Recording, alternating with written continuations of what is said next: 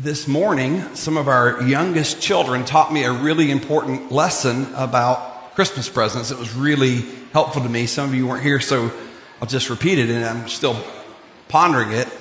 Apparently, Christmas presents do not grow on the Christmas trees. I didn't know that.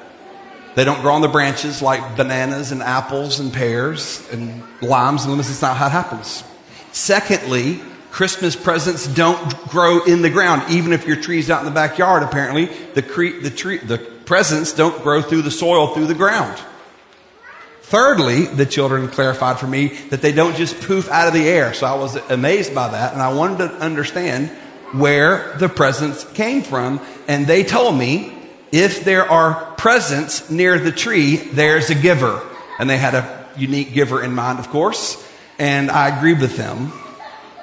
If there are presents, there's a giver. And the greater the gift, the greater the giver. Tonight, just for a few brief moments, as some of you stand, hello.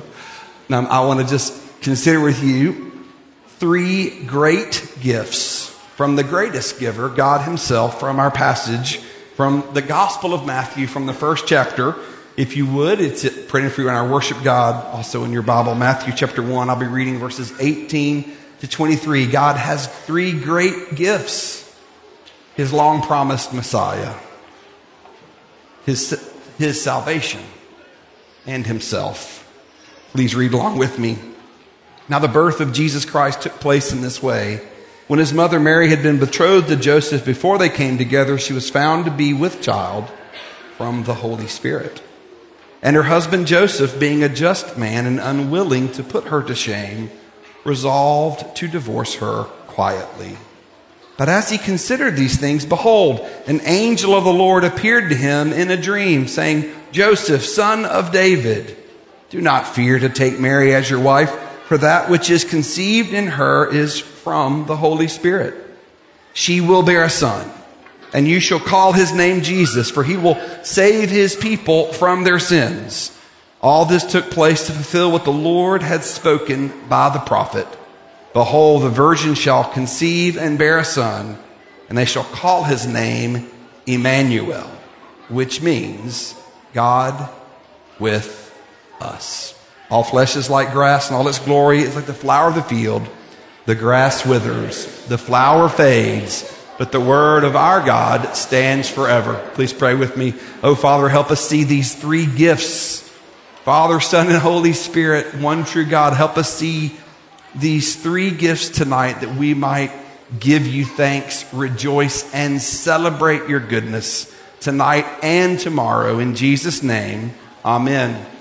Here's the three gifts that God wants you to know about that he's given. The first one is his long-promised Messiah. That is the Christ that he promised to send. If you'll notice, verse 18 says, now the birth of Jesus Christ took place in this way. I want you to know for sure that Joseph and Mary, Joseph did not have a last name Christ, and Mary didn't take on that name when she married Joseph. Christ is not Jesus' last name, and that's really important. It's actually a title. It tells us about his office and what he came to do and accomplish. In the Old Testament, there's one name that's the most important name in the Old Testament, and it often hides behind a title in our English translations. The name in the Old Testament is actually Yahweh. In the Hebrew text, Yahweh appears over 6,800 times in the Old Testament. But when we read our English Bibles, every time the Hebrew says Yahweh, our English Bibles say the Lord, and L-O-R and D are all in capital letters. But I want you to know behind that title is actually the name Yahweh. Well, this is just the opposite. What happens in the New Testament is the most important title is often treated like a name. But it's not a title, not a name, it's a title, and it tells us who Jesus is. He's the true, long-promised king that the whole world has been waiting for, that God's people have been waiting for, and God had promised to send a king to make things right, to fix the world, to heal the nations and restore the whole creation one day. And when you're told that Jesus is the Christ, you're being told that Jesus fulfills that office. God made promises to send a certain kind of king, a certain kind of ruler, and Jesus is that king and ruler. It may not surprise you, but when I was young, I talked a lot. I know it's a big surprise.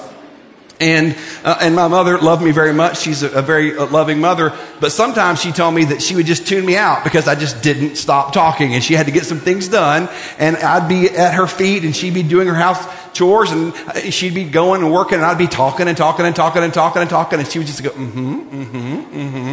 And eventually I would say, "Wheelie mama?" Because I couldn't say my R's. "Wheelie mama?" And then at that point she realized she had to tune in. Wait a minute. Hold on. What did I just agree to? Because she wasn't really listening. Well, I just want you to know that words are very, very important. Words are important and titles are important. And this tells us about this aspect of God's gift, that he had promised to send a king. God had. He'd promised to send one to fix the world and made things right. And when he sent his son, that's who the Lord Jesus is, the true and great king. Christ is not our king's name, it's his title. And it's an important one. It tells us, his title tells us he's the long promised king. And more than that, he's not just our king, but as the anointed one, he's also the ultimate prophet, the final spokesperson for God, and the great priest, the one who would offer the great and final sacrifice. That's who Jesus is. God's second gift is his salvation. Now, I said in the Old Testament, there was this name Yahweh that appears over 6,800 times, hidden in English behind the Lord. The name looks like a title, but it's really a name. And one time I was talking to an Old Testament professor who I have a lot of respect for, and we were talking about this, and I was talking about how it irritates me a little bit that you don't see Yahweh in the English and you see the Lord. And he said, yeah, that seems important, but you know, Yahweh kind of disappears in the New Testament. And I was shocked that he said that, because it doesn't.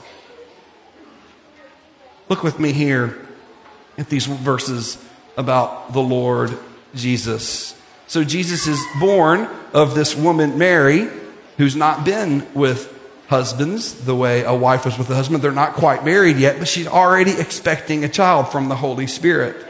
And the angel comes and tells Joseph, hey, don't put her away. No, keep her, because the child that is in her is from the Holy Spirit. And then he says this, the angel comes and names Jesus. The angel comes and tells Joseph, Joseph, son of David, do not fear to take Mary as your wife, for that which is conceived in her is from the Holy Spirit. She will bear a name, and you shall call his name Jesus, for he will save his people from their sins. I want you to know what that name means. We say Jesus in English.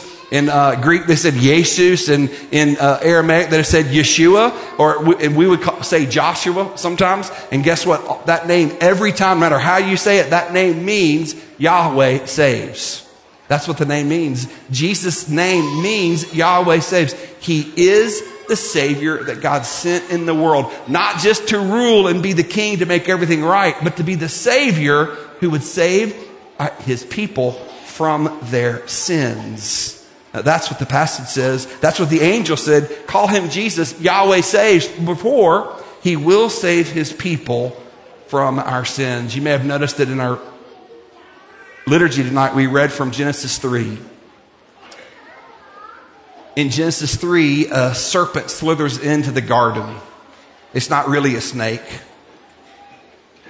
It's the arch enemy of God and his people, the one called the Satan in the Bible.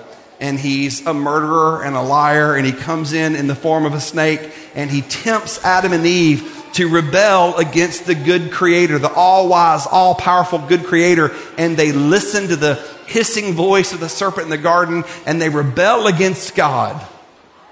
He tricked them. He told them that they could be like God if they ate from the tree of the knowledge of good and evil. If they grasped for knowledge on their own terms, then they could be like God themselves. And they fell for that trick, and they rebelled against God. And God comes in. You may have heard it in that second reading. God came in the cool of the day, pursuing Adam and Eve, seeing where they were, asking them in questions, exposing the sin and the rebellion so that he can deal with them mercifully and graciously.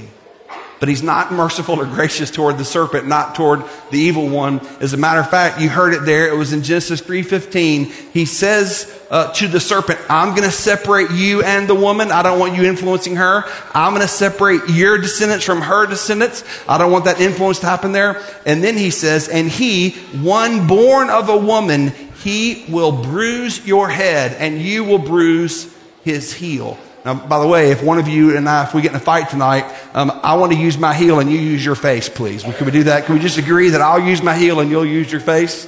Genesis 3:15 is telling us that there's going to be one who's going to come, born of a woman, who's going to enter into this story that God is telling us. And when he shows up, he's going to crush the head of the serpent. That is, he's going to defeat the evil one, the Satan, the serpent that was in the garden. And Jesus does defeat him because he's Yahweh saves. He's the salvation that God sent. And here's how he defeated him. If you want to read a fun Christmas passage tomorrow, read Revelation 12. Here's what we're told, that serpent appears as a mighty dragon to persecute the woman and the church, God's people. But he's cast out of heaven and his powers are taken away. And here's what he's called. The accuser of God's people is cast down.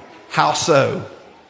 See, that's the main thing that our evil has, is he has the power to tempt us. And then when we sin, the power to accuse our conscience. But Jesus has come to save us. And here's how he's done it. He's taken all the accusations that the evil one can throw at you and me, and he took them upon himself.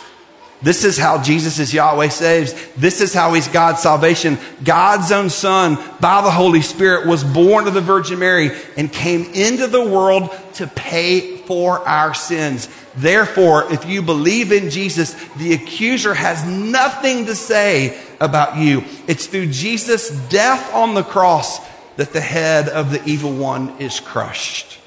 And if you believe in him, then you have salvation. He saves us from our sins by taking the role of the accused, by taking the blame upon himself. And the angel announces that at the beginning, before he's born.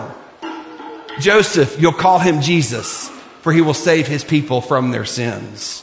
Finally, I want you to see that the third gift God has to share with you and me is himself.